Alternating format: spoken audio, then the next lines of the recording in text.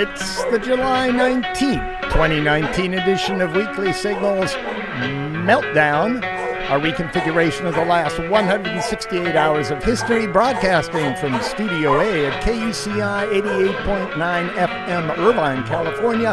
I'm Nathan Callahan. And I'm Mike Kaspar.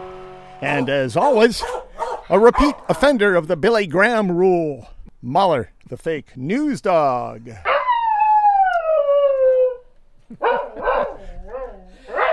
Coming up, our fascist, racist, rapist president, climate crisis denier research, the religious freedom agenda, black holes, and more. Yeah. Hey, you hear about the manhole covers are now called maintenance covers? Oh, I was thinking as part of reparation, for a while we should call them woman hole covers. Well, there you go. Yeah, but I got slapped in the face when I said that. Yeah. The acoustics of that aren't quite. Did you ever go to the alligator farm in Buena Park, Matt? I drove by it a lot, but I never went because I'm afraid of alligators. That's why. That's the way I felt. Why would I want to go to an alligator farm? There's many things in life that are just going to jump up and bite you in the butt, in terms of general behavior, getting through life. I'm not going to place myself in a... It's like going to the loaded gun exhibit. Tennessee police arrested a man after he tried to flush 12 grams of meth down his toilet. Police jokingly said that this could create meth gators in Alabama. Now, he's in Tennessee. Yeah. But they said it could create meth gators in Alabama. In a statement regarding the arrest, the Loretto Police Department stated that ducks, geese, and other fowl frequent our sewage treatment ponds, and we shudder to think that what one, all hyped up on meth, would do. Furthermore, if the meth made it far enough, we could create meth gators in Shoal Creek and the Tennessee River down in North Alabama. They've had enough methed up animals in the past few weeks without our help. So if you need to dispose of your drugs, just give us a call and we'll make sure that they're disposed of in the proper way. It sounds suspicious to me. It does sound like suspicious. Just bring us your drugs. Call us up. Yeah. Yeah, they're trying to be wily, I think. I think so. And by the way, the meth up animals they're talking about, they were referring to an attack squirrel that was found during a meth raid in Limestone County, Alabama. Yeah, they found a squirrel that was a vicious, It's all right. No, I know. Mahler would have handled that situation. Yeah. In a week, where our president, who's so stupid, he wouldn't know a racist if he was one. Who's so stupid? How stupid is he? Yeah. He thinks the school integration busing controversy in the 1960s was about clearing dishes off his table at Mar-a-Lago. Yeah, Mahler. Yeah, food. I know. Who's so stupid? How stupid is he? He thinks climate change is a refrigerator setting. In a week, where our president told Congress members to go back to the country they came from to distract us. Yes. From his involvement with a serial pedophile. Yes. In that same week, scientists issued a report saying we're going to have a lot more dangerously hot days with heat indexes, that's temperature plus humidity. Heat index. Right. Humidity in there, and it makes it extra miserable. It does. That are literally off the charts. They're literally off of any way we have of notating them. Yeah. Yeah. I have a feeling we'll come up with ways to notate them in the future. However, at this point in our general human history of experiencing heat and hot weather, they are currently not chartable. Yeah. Okay. Wow. By 2050, hundreds of U.S. cities could see an entire month each year with heat index temperatures above 100 degrees if nothing is done to rein in global warming. Mm-hmm. The number of days per year when the heat index exceeds 100 degrees will more than double nationally. Illinois will have 43 days a year above 100 degrees. Yeah. That's a lot of days above 100 degrees. Yeah. Right now, Florida has 4 days a year above 105. By mid-century, it'll be 63 days. Oh, my. Yeah. And by the end of the century, Texas will have 80 days a year above 105. Well, that's a good thing. Yeah. Yeah, Just kidding. Yeah. Kidding about if you're from Texas. I apologize. So don't send any letters. However, this is the terrible, awful, disgusting thing about global climate crisis, climate change, climate damage, is that means we'll be using more air conditioning. Yeah. So it Which just keeps getting worse. is feeding into this horrible loop of misery. Ouroboros, the snake biting his tail. Yeah. But now let's get back to arguing about whether our fascist, racist, rapist, pedophile president is a fascist, racist, rapist, pedophile. Shall we? Yeah. Whoa! Some people like our fascist, rapist, racist, pedophile president. There are people. Yeah. There are many, so many people have told me that they love me. Is that an impression of you, Mike? I know. It's my lame impression of our rapist. They believe in him like Jesus. And as we all know, Jesus said that the climate crisis is a Chinese hoax. Yes. I believe he said that, even though there's a 97% consensus of experts in the field of climate research that say it's real and happening now. Yeah. Climate crisis deniers have their own research papers. They do. Yeah. If you can call them that. You know, there's an old saying, Nathan Callahan. Uh-oh. And that is, figures don't lie, but liars can figure. Well, that's a stupid saying. Oh, I liked it till you just made fun of it. Liars figure? I'm What does that saying mean? Figures don't lie, I get that. but liars can figure. What do they figure? They're figuring out that climate change is a hoax. See, they're Well, that's liars. not figuring out anything. They're just lying that was about a it. perfectly good saying. Until I ruined it? You just ruined it for me.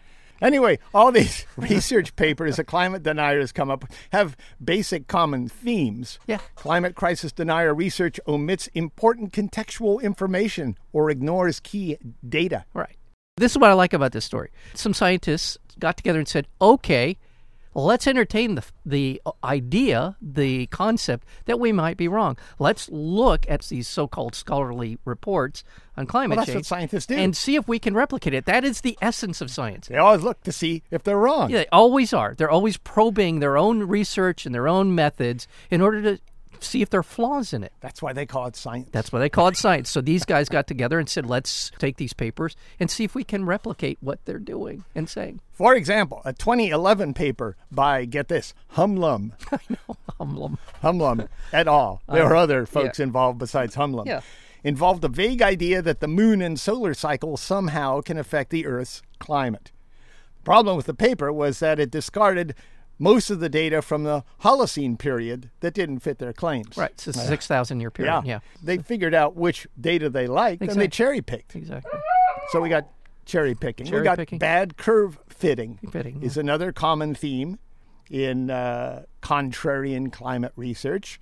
Curve fitting is when you take several different variables with regular cycles and stretch them out until the combination fits a given curve. Right. Good modeling will constrain the possible values of the curve parameters being used so that they reflect known physics. Exactly.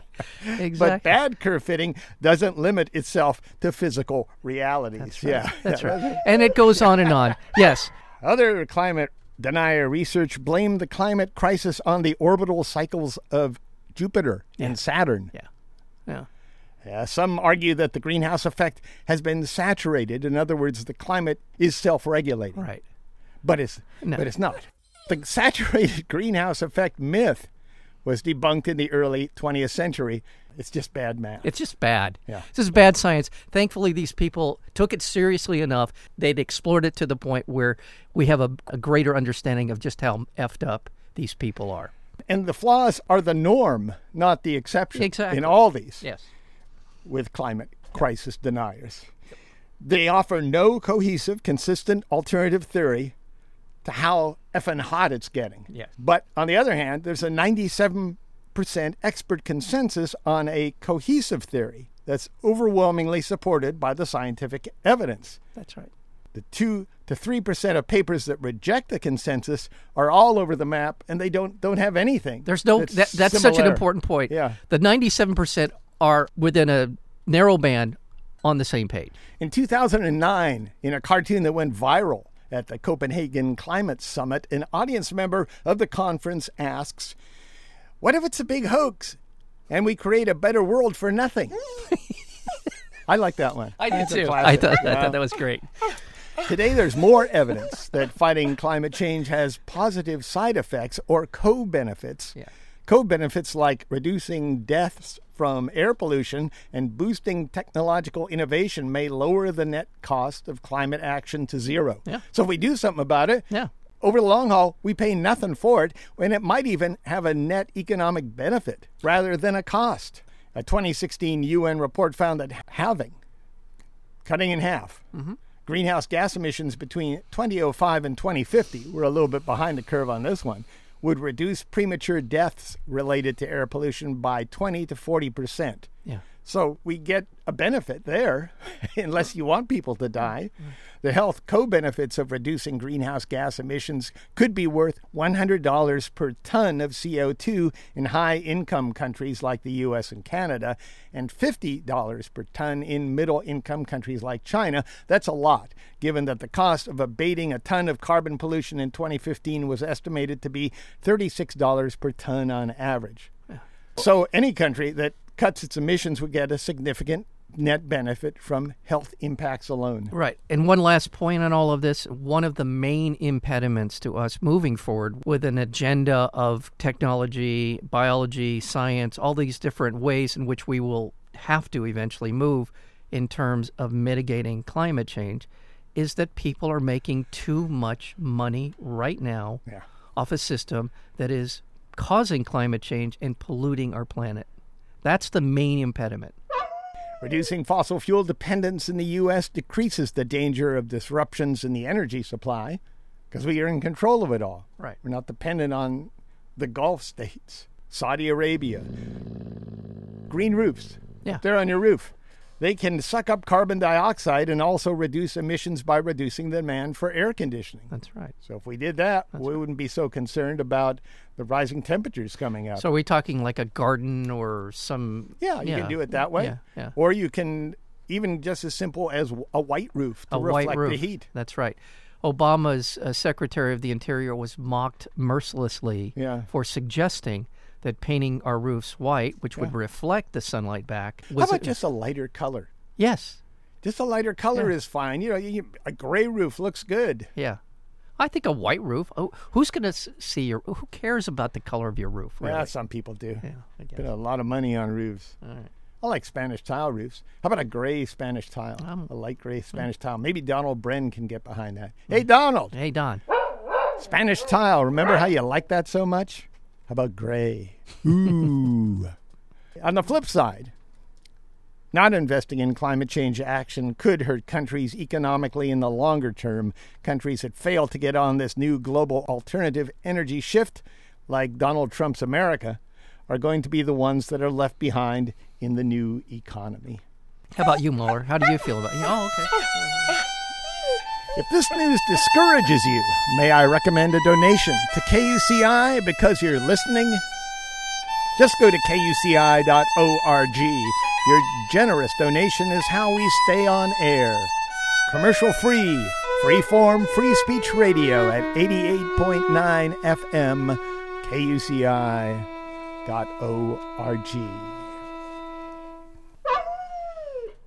Very nice, Mother. Treasury Secretary Steve Mnuchin. Yes. You remember that guy. I do remember him. What a jerk. What a jerk. But he's trying to do a job at least now. It seems like in this case. Yes, he is. He issued a warning that the U.S. government is at risk of running out of cash sooner than expected. You could figure that that's what he'd be concerned about. He is Treasury Secretary. I would think that would be a basic part of your job. Is if we run out of money, I think they're going to start looking around for someone to blame, and you might be right at the top of that list. In a letter to Democratic House Speaker Nancy Pelosi, Mnuchin wrote that the U.S. might default on its obligations as early as September before Congress returns from its summer recess. The federal government, which is facing a growing deficit thanks in part to Trump's 2017 tax cuts, has not been able to borrow money since March. After a suspension of roughly 13 months enacted as part of a bipartisan budget bill in 2018, the debt ceiling went back into effect March 9th at the level of government debt in the marketplace at that moment, $22 trillion, which, in other words, means that the government instantly hit the ceiling. Yeah. Since then, the Treasury has kept the government going through what is known as extraordinary measures and what managers of household budgets know as moving money around. The extraordinary measures can work only for a short time, as you well know, and then we run out of money. Yeah. This is based on our good friend Michael Hiltzik at the LA Times. Yes. It's this story right here. He says that under the debt ceiling, taxpayers face higher government costs and suspended programs. So he's arguing for no debt ceiling, which is what you should do. Yeah. People who provide services to the government for pay, including public employees, get stiffed with a debt ceiling. A federal default on debt would produce a surge in interest rates and a stock market crash, a long-term crisis of confidence in the safety of the U.S. government, securities, and cataclysmic effects on global financial systems. Now, it's important to know what the debt was about and how it started.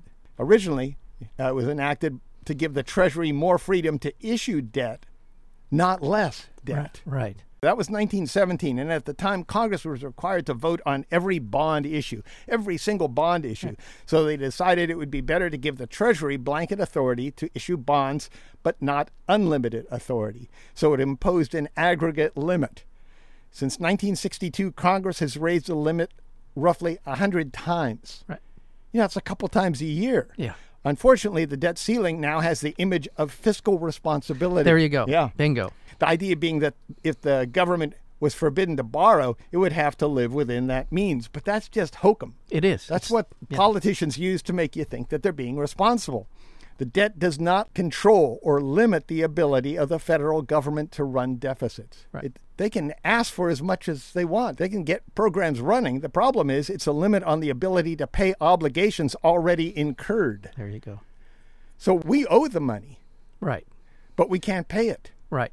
Because of this sort of artificial, politically motivated debt ceiling limit that we have now to bring together politicians who then start using this as a bargaining chip. Yeah. And they start talking about cutting, almost always, the Republicans are talking about cutting social programs and talking about raising more money for the military. It is becoming, as you said, a hindrance. Yeah. You're buying a car, and you don't want to spend more than $20,000. Right. But you go out and buy a $50,000 car anyway. Yeah. And later on, after you already have the car, is when you crash the ceiling. Right. When you're trying to make the payments. Right. Exactly. That's what the government has done with this. Exactly right. On Monday, Nancy, turned down Mnuchin's proposal for a short-term rise in the debt ceiling because House Democrats want an agreement that protects non-military spending from cuts. That makes sense, given the current situation, but Pelosi should have asked for a lot more. Yes. Yeah, she should have said, screw the debt ceiling. Let's get rid of that. Yeah. Let's be real here. Right. Let Congress look at the numbers and be responsible for what they are, for the programs they are putting forth. Right. But unfortunately, politically speaking, if she was calling for an end to this, the Republicans and maybe some Democrats would be railing about fiscal irresponsibility on the part of the Democrats. Once again, being labeled with this, even though the Republicans, and this is something that Pence was asked this last week, which is, why is it that every time the Republicans come into office, Reagan spent way more money than was brought in, raised the deficit tremendously. This is Reagan and Bush. The Democrat Clinton comes in, and now there's all this political pressure to cut back on social programs. In comes George Bush II, raises the debt tremendously in fighting the war in Iraq and Afghanistan. The Democrat comes in after him after a major collapse of the economy in 2008, and there's all this pressure on the Democrats to, again, cut social programming when the reason for it was Republicans spending us into a debt. Yeah. A tremendous debt. This is a cycle. Here we are again. Trump and they're benefiting themselves. And they're benefiting the wars they got us into benefited the contractors. Dick Cheney and the contractors. Yeah. And here we go. Trump has got this tax cut for the wealthy. Now the debt's going up $1 trillion every year, more than it has ever gone up before. And now, if and when a Democrat comes into office, there'll be this tremendous pressure to cut social programs. Yeah. This is a cycle. Well, they'll already be cut. Well, they'll already be. You're right. They won't have to. They will. So read Michael Hiltzik, L.A. Times. Again, one of the most salient, beautifully reasoned articles come from Michael on a regular basis. You're listening to KUCI 88.9 FM, Irvine, California. Visit us at facebook.com/KUCI 88.9, on our Tumblr blog at kuciradio.tumblr.com, on Twitter at KUCI FM, on Instagram at KUCI FM. Stream us live on TuneIn, and on iTunes, go to Internet College University, KUCI 88.9 FM. From The Nation. You know that magazine? I do. The Nation? The Nation. As of now, the Trump administration has had 123 federal judges confirmed, including 41 to the federal courts of appeal, the circuit courts, just one rung below the Supreme Court. That's right. By comparison, at this point in his presidency, Barack Obama had pushed only 19 circuit court judges through to confirmation. That's because of Mitch McConnell. Trump's appointees now account for 14% of the federal judiciary and more than 22% of the judges on the nation's courts of appeal, and he has been in office for just 2.5 years. This is having a profound effect on the courts moving forward. That's because of all the judges that were held up, all the judges that were held up because of Mitch McConnell during the Obama administration. That's right. Those guys all went away. Those nominees were gone. As soon as Trump came in, this became this fast track. As many of these Federalist, radically right-wing judges to be appointed. Yeah. And that's what's happening. Trump's judges are hostile toward women's rights to choose. They're dismissive of LGBTQ rights and protections, in some cases to the point of open bigotry. They're hostile to minority voting rights and claims of racial or gender discrimination. They're mostly young and inexperienced, right. And an unsettling number are simply partisan think tank writers, op-ed columnists, and are even bloggers. Right. Maybe I can get a job. Maybe.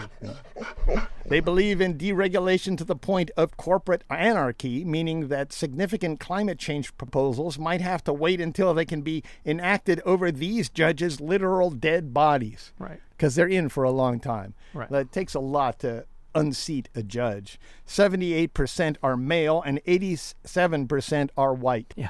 These are the people who are going to judge you in the future, make decisions about what you're going to do. And we're not talking traffic court. We're talking about decisions that are, as you said, one rung below the Supreme Court. No, they're precedent setting. They're the ones who make law on things that the Supreme Court decides whether it's constitutional or not constitutional, and the ramifications of those decisions are, as I said, profound. Yeah.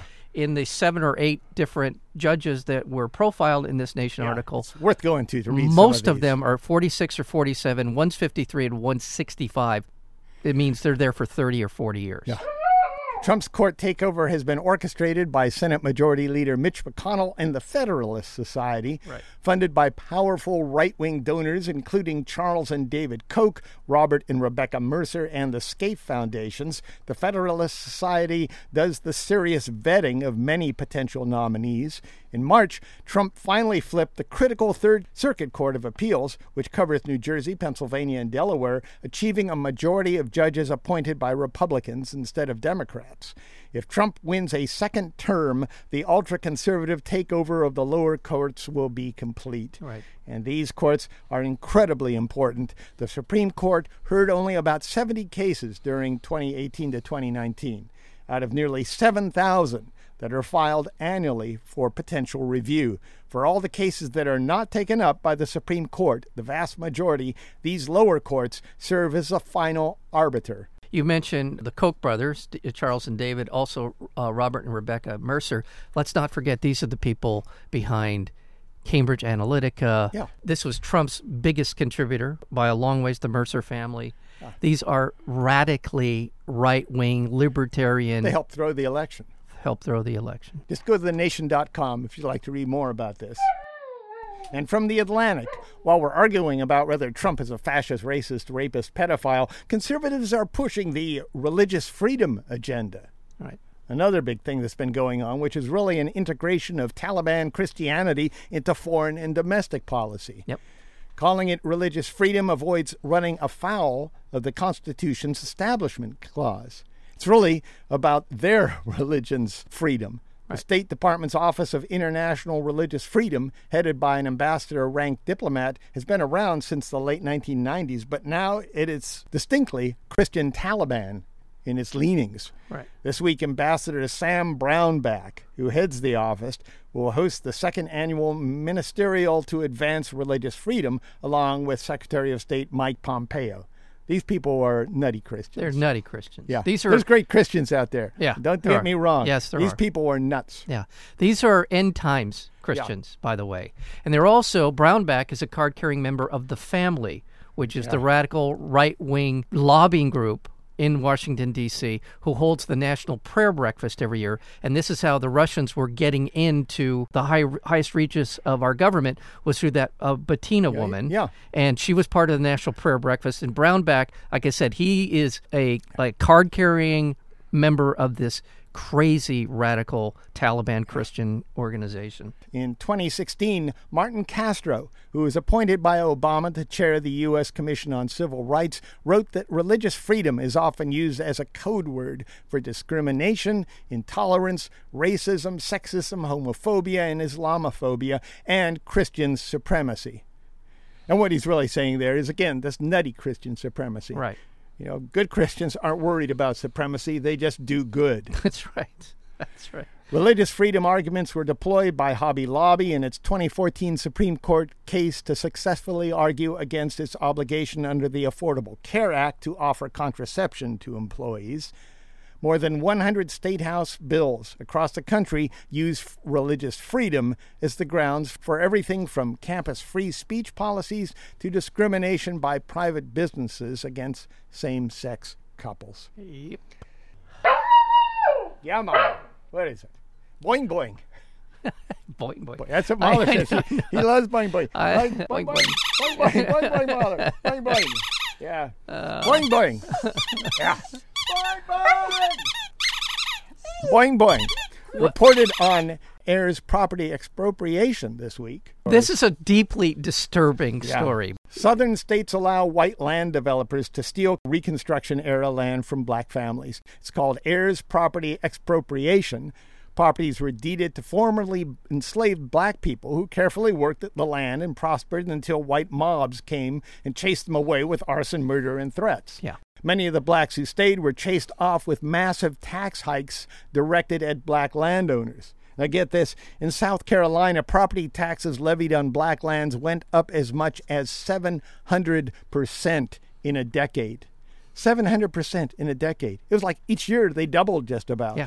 Hilton Head had thousands of acres of Ayers property, and it now has fewer than 200. As the remaining property owners began to die off, they were correctly mistrustful of white Southern lawyers, so they did not draw up wills, leaving their family land to their descendants through a system called heirs property, under the incorrect view that this would keep the land in the family. Instead, they found themselves frozen out of home ownership through redlining. Even now, they're targets for predatory, wealthy land developers who exploit the complex and unfair law governing heirs property to seize and expropriate hundreds and even thousands of acres at a time. The main system for doing this is called partition. If a single heir with even a tiny claim to family land can be found and convinced to sell their title, the developer can use the courts to force a sale of the whole family property. People who live on the family land are unable to outbid their expropriators. This gets even worse when mixed with an antiquated, discredited law called the Torrens Act, which allows would-be expropriator to pay a court-appointed lawyer to review their claim to a title and seize land without going through a full court procedure. They can do it without even taking you to court, essentially. 8 southern states still support and encourage this kind of white-on-black land theft. One notable culprit is North Carolina, especially Carteret County, whose 70,000 residents are 94% white, but whose losers in heirs property cases are 42% black. This is No kidding. That disturbs Mahler. No, I know. People talk about systemic racism. Yeah. This is another example of it's hidden in plain sight. These are systems of repression and of expropriation, robbery, that are still active today. How many of you have vacationed in Hilton Head? Yeah. Yeah. Yeah. A lot of people. A lot of people who play golf, by the way. Yeah. A racist game. Because there's a tournament called the Masters. Yeah. Thank you very much. Microsoft, you know that place, right? Yeah, I do. Yeah, that company. Yeah. Was it Bill Gates? Is that the guy? I believe so. Yeah. Billy Gates. Billy. Microsoft said that it notified almost 10,000 customers in the past year that they're being targeted by nation-sponsored hackers. That means hackers. They're getting paid by their countries to hack. Yeah. That's what it would mean. Just want to slow that down a little bit. But 84% of the attacks targeted customers that were large enterprise organizations like corporations. Microsoft has seen extensive activity from 5 specific groups sponsored by Iran, North Korea, and Russia, including Fancy Bear. Oh, Fancy Bear's back. Oh, my gosh. That's one of Mahler's favorites. Yeah, I know. He loves Fancy Bear Mahler. He loves Fancy Bear. Yeah. Fancy Bear is a Russian outfit that has operated since 2008 and is believed to be working for the GRU, which is Russia's military intelligence service. Yeah. Fancy Bear was one of 2 Russian-sponsored groups that hacked the Democratic National Committee ahead of the 2016 presidential election. Since launching its Account Guard platform for protecting democratic elections last August, Microsoft has made 781 notifications of nation-sponsored attacks targeting organizations that make use of the technology.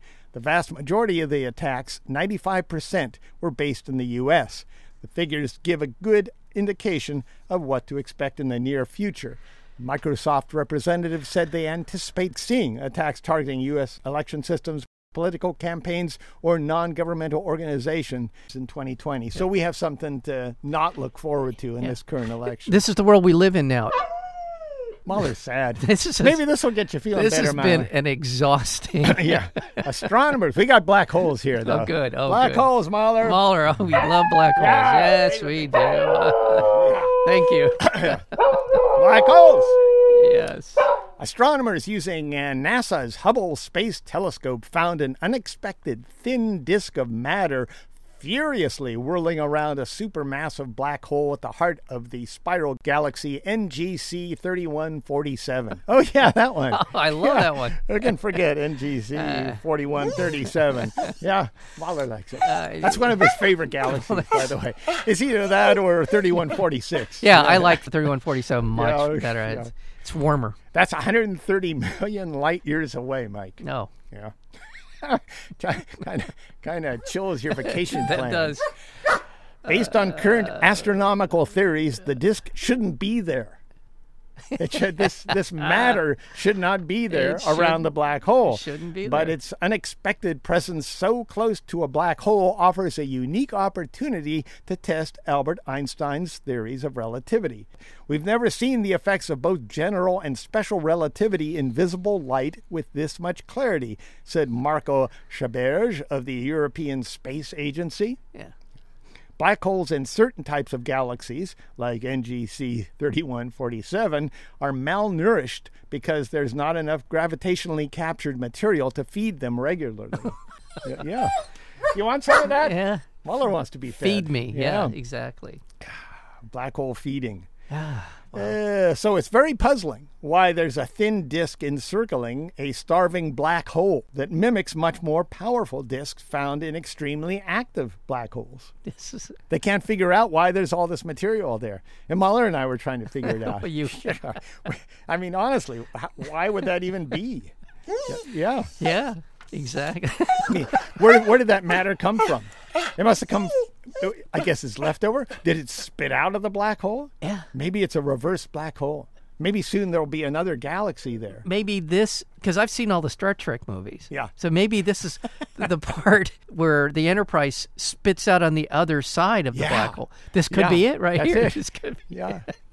This could be. Oh, by the way, the black hole's mass is around 250 million suns. 250 million of our suns. And finally, an animal shelter in Utah received a baby bird delivered by Uber. The driver just came up and handed them a baby bird at this animal shelter after a man decided he was too drunk to drive the baby bird there himself. can subscribe to the Weekly Signals Weekly Review podcast at weeklysignals.com. weeklysignals.com. Subscribe now.